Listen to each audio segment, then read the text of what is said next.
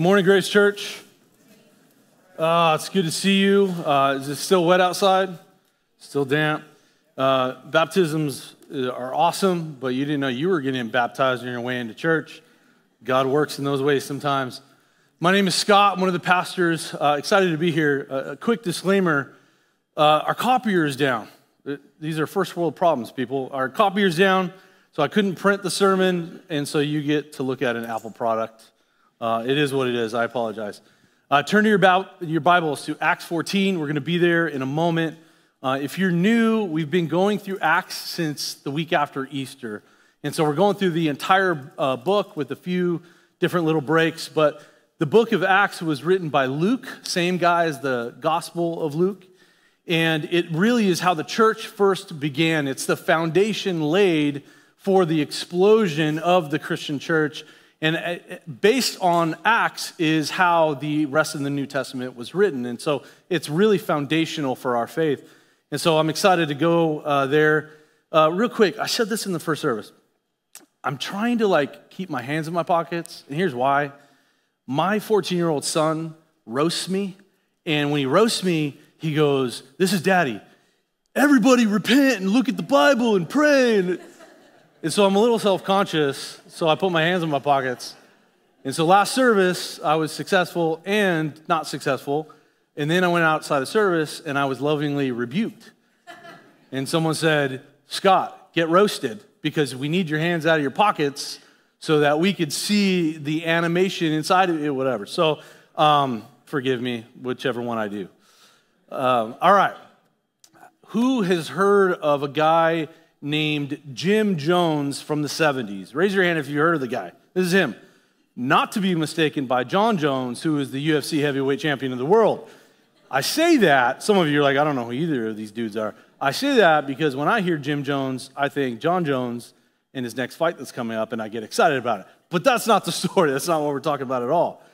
Jim Jones was born in Indiana, and he was a guy that I think he came from a Christian home, but he grew up in the church, and as he grew up, his theology got weird.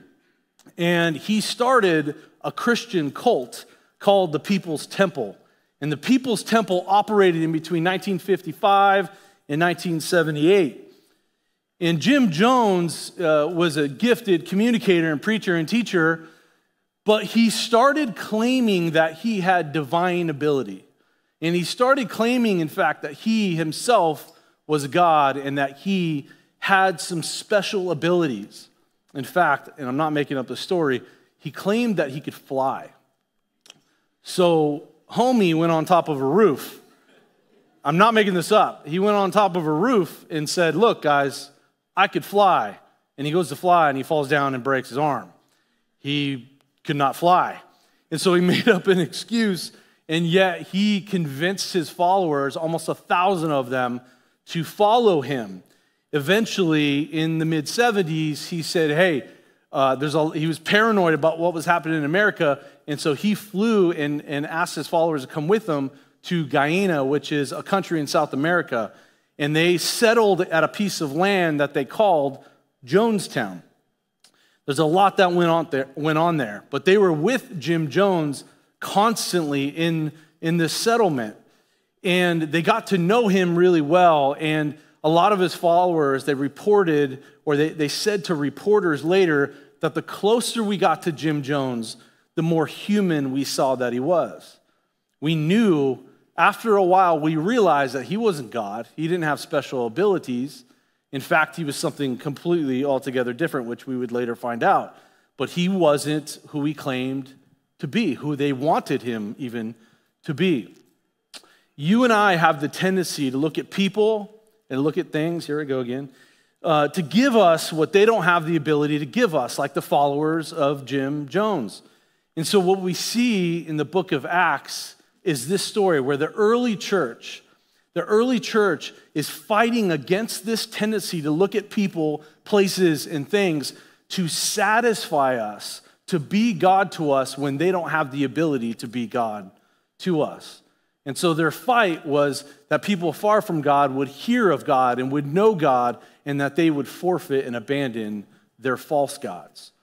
The past couple of weeks, Pastor Josh has been taking us through Acts 13. In Acts 13 is Paul and Barnabas, and they're on a missionary journey. They start down in Antioch, and here's the map. You see the arrows of their travels, and they start down to Antioch of Syria, and there's a few different Antiochs, and they travel, and there's so much that happens, and that's what we've been going through the last couple of weeks.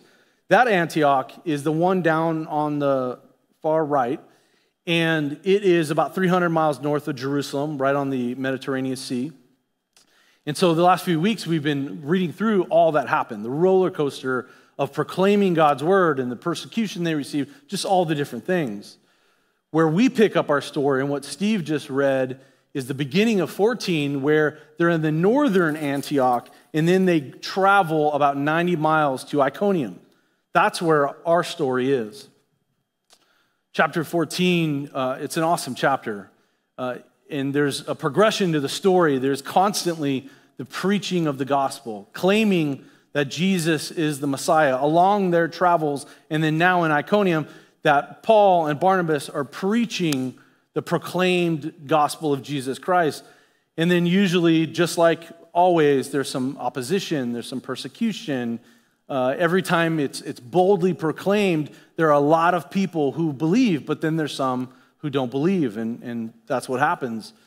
And a lot, like the other stories, there's a demonstration of the gospel. We'll talk about that in a moment. There's more persecution in this chapter. This is the chapter where Paul is stoned. Not that stoned, another stone, the stone with rocks.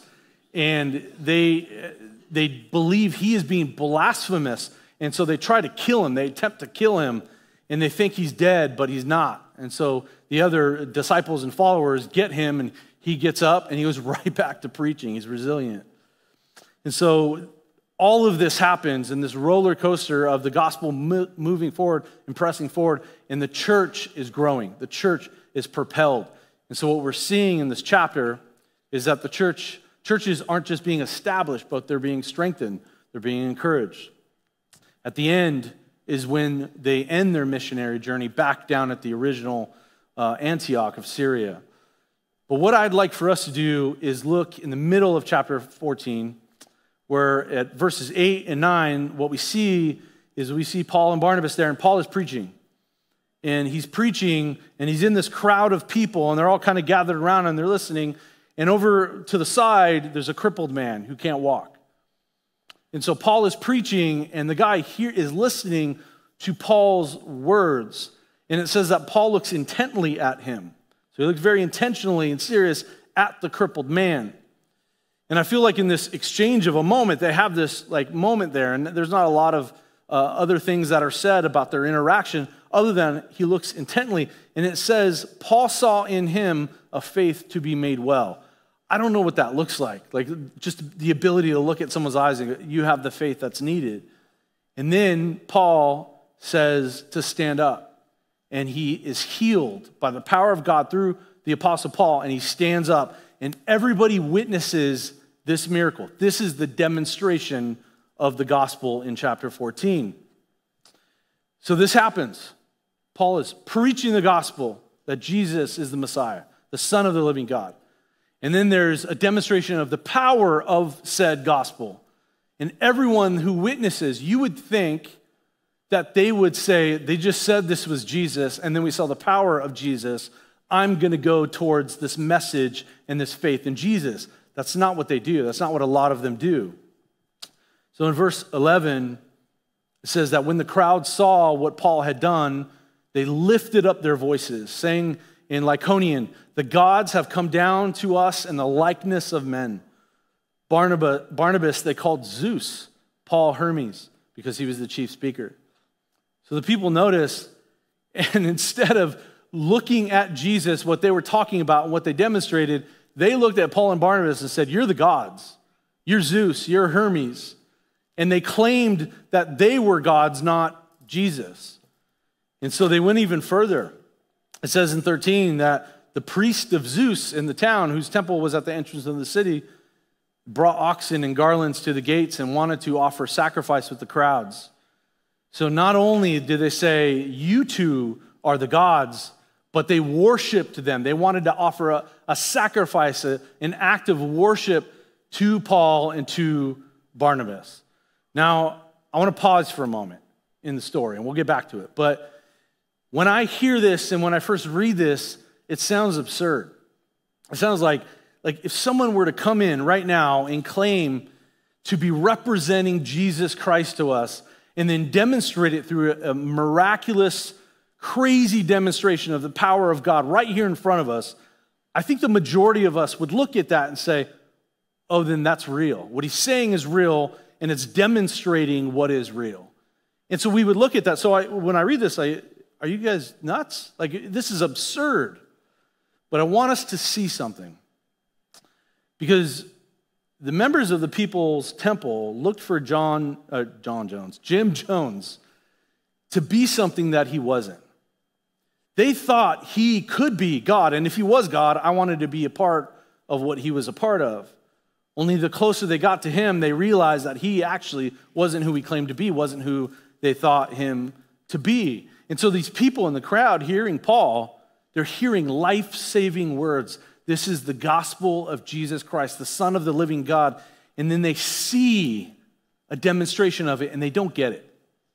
They're receiving a revelation. This is a gift of divine revelation to them, and they don't get it. They go right back to their default, right back to what they did believe, these man-made gods and idols. And so I know it's easy to hear a Bible story like this and just kind of pass right by it. Remember all the Bible stories of the Old Testament where they would actually carve a figure or create a statue, and they would create their God, and then they would carry it from town to town and place to place, and they would worship the thing that they just created. It's crazy. So maybe it's hard to see ourselves in the story because we're not carrying around idols. If one of you walks in one day with a statue, that's weird. That's just weird. Don't do that. But what we do is something similar, although different. This is what we do. Today, we tend to turn the gifts of God into God himself. We replace the real God with the gifts of God. Hear me out. It's all the things that we love and cannot live without. All the things that you and I are consumed with. They're not even bad things. Family. I'm obsessed with my boys. I'm obsessed with my wife. I'm a husband and a father, and I love my family. What on earth would I do without them? If I lost them, I have no idea. I'd fall apart. And sometimes I struggle because I think I place my worth in my boys. I place who I am, my identity, into my family. And what about money? We all want more of it, so we chase it. And the more we get, the more we can identify with that level. And that becomes part of who we are. What about our bodies? We seek sex and intimacy to fulfill something inside that it never actually fulfills. Or maybe for some of us, it's our careers. I don't know how many men I've talked to, everybody, but men I've talked to who struggle with not identifying with what they do. Because I do this, I am this. And so I'm a professor, I'm a teacher, I'm a mechanic, or whatever. That's just who I am. The second question after what's your name is, what do you do? It's what we identify with. And those things, although they're gifts from God, we pursue them and devote ourselves to them as if they are God. It's almost as if we replace God with those things. It's a struggle. It's hard. The great theologian Jim Carrey, he said this. He said, I think everybody should get rich and famous and do everything they ever dreamed of so that they could see that that's not the answer. I didn't know the Grinch knew the gospel, man. I mean, he's got it. He knew. This is our context. We chase them. We chase these things. We chase these things and they become idols to us. And just like the people in the story, in a way we're no different. We all do it.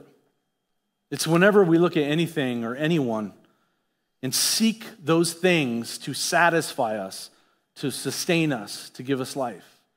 It's the great struggle of humanity. It's the great struggle of our life. It's hard. It's the struggle of life, though, is not to love and worship the gifts of God, but to love and worship God himself. You see the difference between the two. Because so much, we struggle with it. I love and worship my family, but they're gifts from God. They're not God. Your friends, your job, your money, your house, they can't save you. They can't give you your purpose. They can't give you your meaning, your identity. Only God can do that. He's the creator, but instead we love the creation. It's difficult. It's what we feel and see and touch. It's out there in front of us. So we're pulled towards those things like gravity. And we constantly look at those things to do something for us. I desperately want my role as a pastor to give me meaning and purpose. What would I do without it, right? What would you do without the role of mother or boss? What would you do without all those things? But do those things have the ability to truly satisfy you, truly fulfill you? They're created things. They're beautiful. They're great. They're gifts. But they're gifts from God. They're gifts from the source. So Paul and Barnabas is hearing these people reject what is in front of them and turn back to things that will never fulfill them. And so the great irony is we look to these things to be to us that only God can be to us. We want those things to be good, but only God is good. He is the only one that's good. He's the only one that satisfies us. He's the only one. He's the only one that can fulfill you and I. The only one who knows every square inch of you and then therefore can define you because he created you. He's the only one. And the things we turn to leave us empty. So Paul and Barnabas, they can't stand for it. Like they're like, in no way, shape, or form is this okay. We just proclaimed the power of the gospel of Jesus Christ. He is the one. He is the Messiah. And then we demonstrated the power of Jesus Christ through this miraculous work. And you guys are going to give credit to your gods and not Jesus. So in 14, they're frustrated. Verse 14 says this. But when the apostles, Barnabas and Paul, heard of it, they tore their garments, they rushed out in the crowd, and they started crying out. Here's 15, listen to this. Men, why are you doing these things? We're also men of like nature with you. And we bring you good news, listen to this part, that you should turn from these vain things to a living God who made the heavens and the earth and the sea and all that's in them. They're asking, they're pleading, they're angry. Like, what are you doing? It's not us. We're not gods. It's him. It's Jesus. He's the only one. My translation, bro, are you nuts? Like, are you guys crazy? They aren't getting it. They completely miss it. The word vain that's used means empty and fruitless and useless. It means they're dead things. Whether good or bad, these are dead things. Dead things can't give you life. He's trying to tell them. Paul's trying to explain it, that everything you're turning to is actually empty. I'm giving you life with my words, and I'm showing you the power of Jesus who gives you life. During our preaching team meeting this last Tuesday, we're talking through this chapter, and we were wrestling over it together. Not physically, that'd be weird, but we were debating over it. And it was in a healthy way. It was really good. We were debating of what's useful here to the church. And so we were going back and forth, but I was asked this question. I was asked, who are we? They said, Scott, who are we in the story? Are we Paul and Barnabas? Or are we the people that are hearing it, seeing it, and are blind to the things of God, and we're turned on to the things of this world? Who are we? So I no hesitation. I said, we're neither of them. That was my response. My gut reaction. We're not either of them. And I was saying that because to me, we're not Paul and Barnabas. We don't have the apostolic authority and power that they do. Theologically, you may disagree, totally okay. But we don't have that, in my humble opinion. But also, we're not the people. I know in this room, there's a lot of saved, godly people here who are struggling, but we're pursuing the Lord. We know him. We believe in him. We're committed to him. We're Bible-believing Christians. And so it was a struggle for me to find us in here. But I've changed my answer. It's a preaching team. I don't know where you are. I want to repent, and I want to change my answer to you. Allow me to change it. Why? I do think we're more like the people because you and I have the tendency, we have the temptation just like the people in the story, to look to dead things to give us life. You do that. I do that. We constantly look to these empty things, whether good or not so good, to fill us, to satisfy us inside. It's just the truth. It's just the truth. It's hard not to. It's the temptation. But we know that unless we break through the temptation of empty and dead things, we'll never discover the satisfaction of the living God. That's true for you. It's true for me. It's been true throughout the history of humanity. It's been true throughout the history of all the library of scriptures. It was true in the Old Testament. It's true in the New Testament. In the Old Testament, we see story after story of dead people chasing dead things, and the people of God saying, "This is the living God," and pointing to Yahweh, to God. The prophets and the Old Testament characters that we all have heard of and read, they all do this. They all point to the uniqueness of Yahweh in contrast to gods like Baal and Dagon and Moloch. And so in Deuteronomy 5:26, it says, "He is the living God who speaks from the fire." Joshua 3:10, "He dwells with his people and he drives out their enemies." 1 Samuel 17, this is when David confronts the giant Goliath, right? He's upset because the Philistines are defying who? The armies of the living God. 2 Kings 19, Hezekiah gets real. He appeals to Yahweh for the deliverance that they're experiencing because the king of Assyria is mocking someone. Who is he mocking? The living God. It's written throughout Scripture. Hezekiah gets crazy in 2 Kings 19. He says this, he pleads to Yahweh. He says, "Truly, O Lord, the kings of Assyria have laid waste the nations and their lands and have cast out their gods into the fire." Why? "For they are not gods, but the work of men's hands, wood and stone." He says they're fake. "Therefore, they are destroyed. So now, Lord our God, please save us. Save us from his hand, and all the kingdoms of the earth may know that you, Lord, are God alone." Time and time again. The biblical narrative is that God's people struggle, but within themselves and within others, they're pointing north. They're pointing to the true and living God to say, turn away from these dead things. These are man-made, but God is the one who gives you life. God is the one who satisfies. He's the only one. Jeremiah gets into it. He claims the uniqueness of Yahweh so well in chapter 10. He says, "There is none like you, O Lord. You are great. Your name is great in might. Who would not fear you, O King of the nations? For this is your due. For among all the wise ones of the nations and all the kingdoms, there is none like you." I love Jeremiah. He goes on, if you read the next few verses, he calls the nations stupid and foolish. And I just love that when people of God get a little gritty in their speech. It makes me feel better about myself.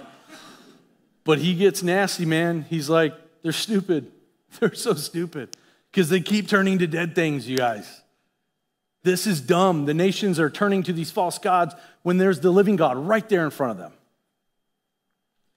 For all the counterfeit gods, all the false gods, all the things that we chase, that they chase, that are empty, all throughout the Old Testament, it's all pointing to the living God. It's all pointing to the Son of the living God. He's the only one. John Piper puts it this way. He says, this is a fundamental difference between the Lord and the gods of the nations. The Lord is the living God. He's not a statue.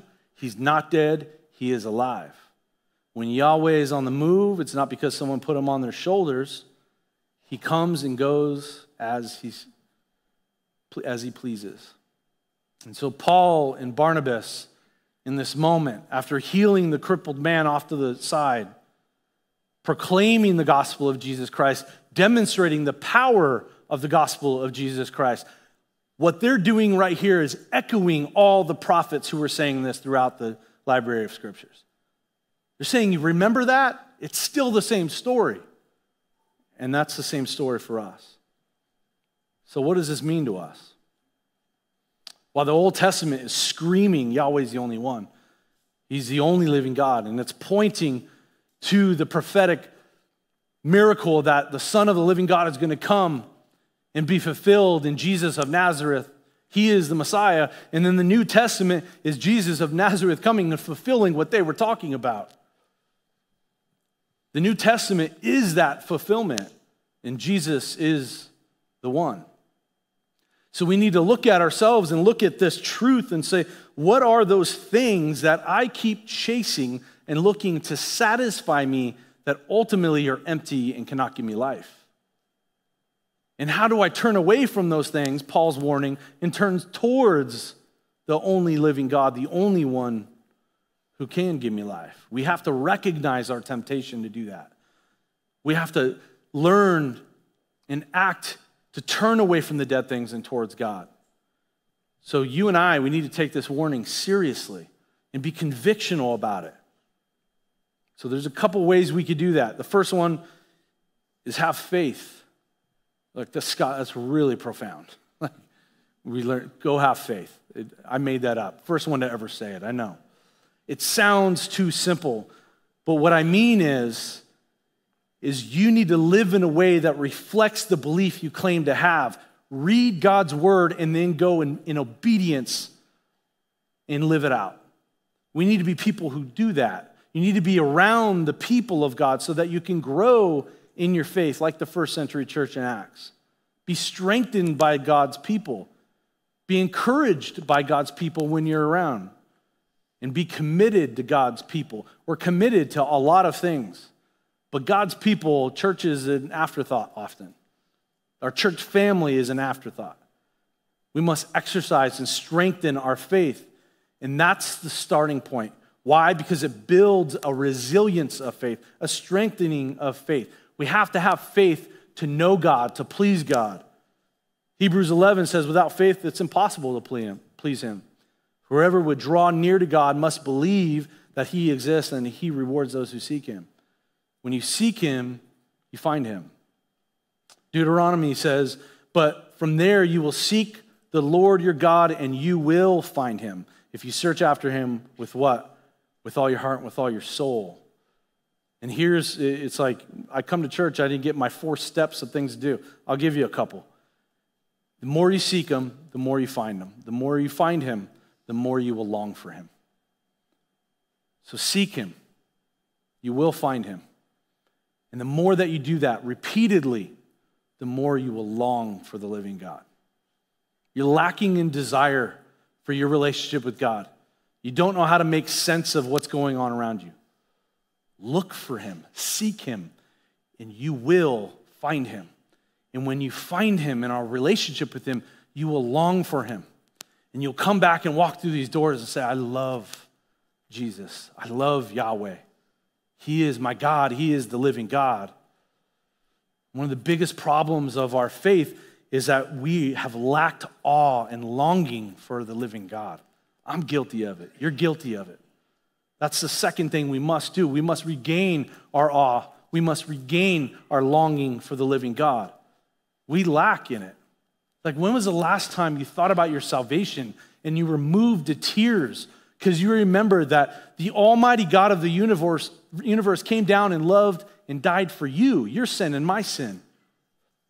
And he has the ability to operate this whole solar system, and he's so good and so almighty, but then yet he'll sit next to you and be with you through your failure, through your struggle, through your tears.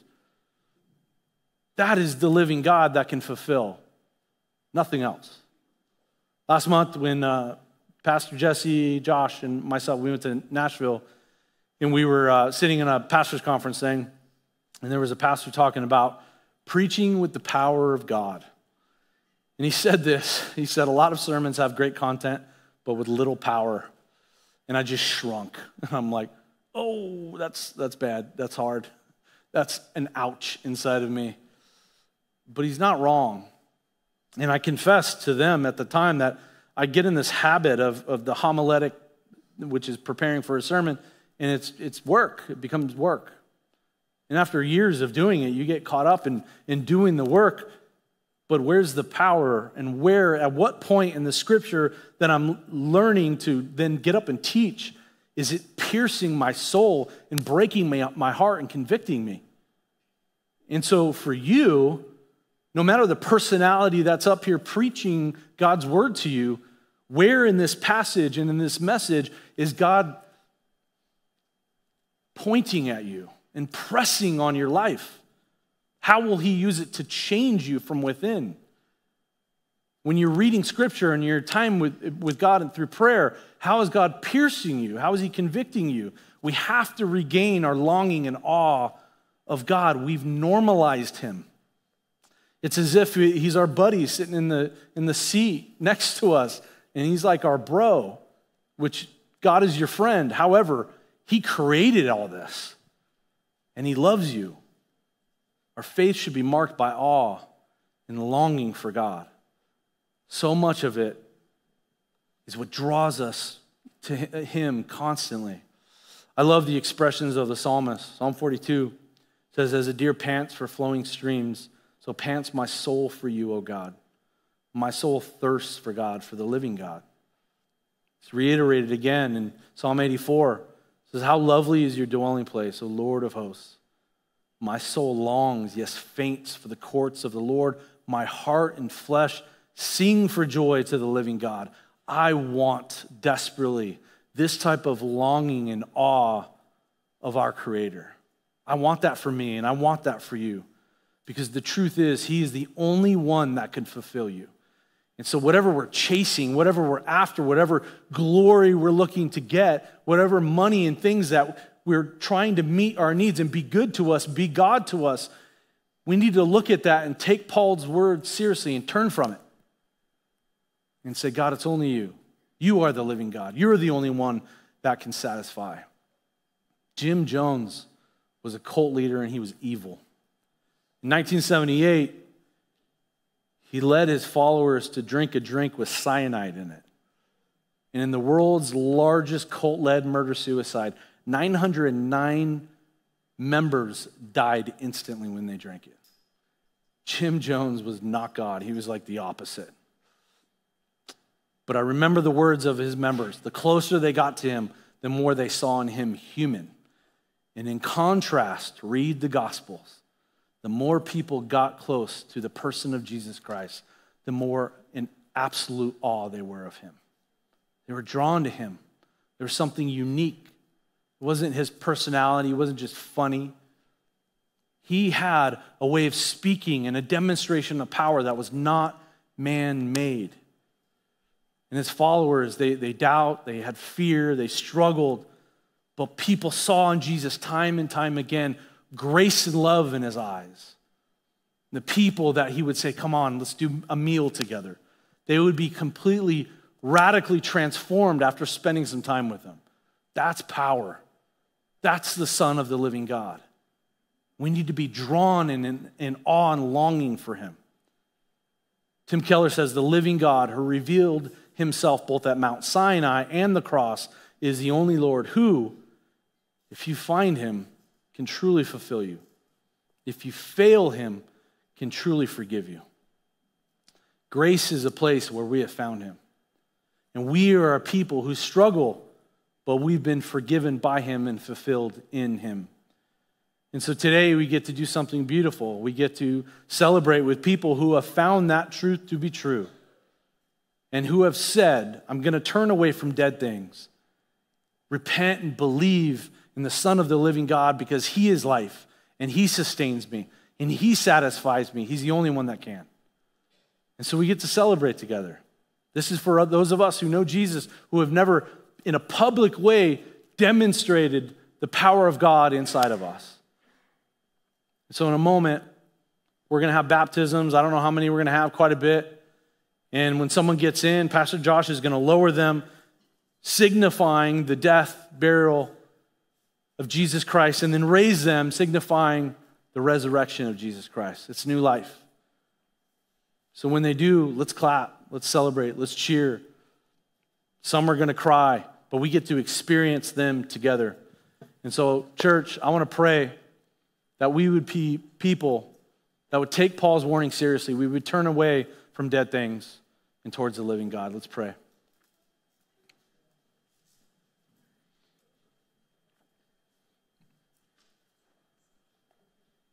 Heavenly Father, we know that this is a struggle for us. We struggle because what we see and feel and touch every single day are the things that we love. You've given us work and we're blessed by it. You've given us families and we're blessed by it.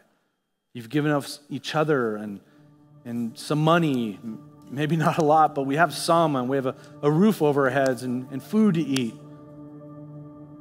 But God, may we not be mistaken and look to those gifts to give to us what only you can give to us. You are the source of those gifts. So may we turn away from vain things, as Paul says, and we turn to you, the living God. May you sustain us. May you give us life. Father, wherever we're at, with whatever we're chasing and holding on to, we repent and we lay those things down. Be with us, be in us, fulfill us. We love you, we worship you. In Jesus' name, amen.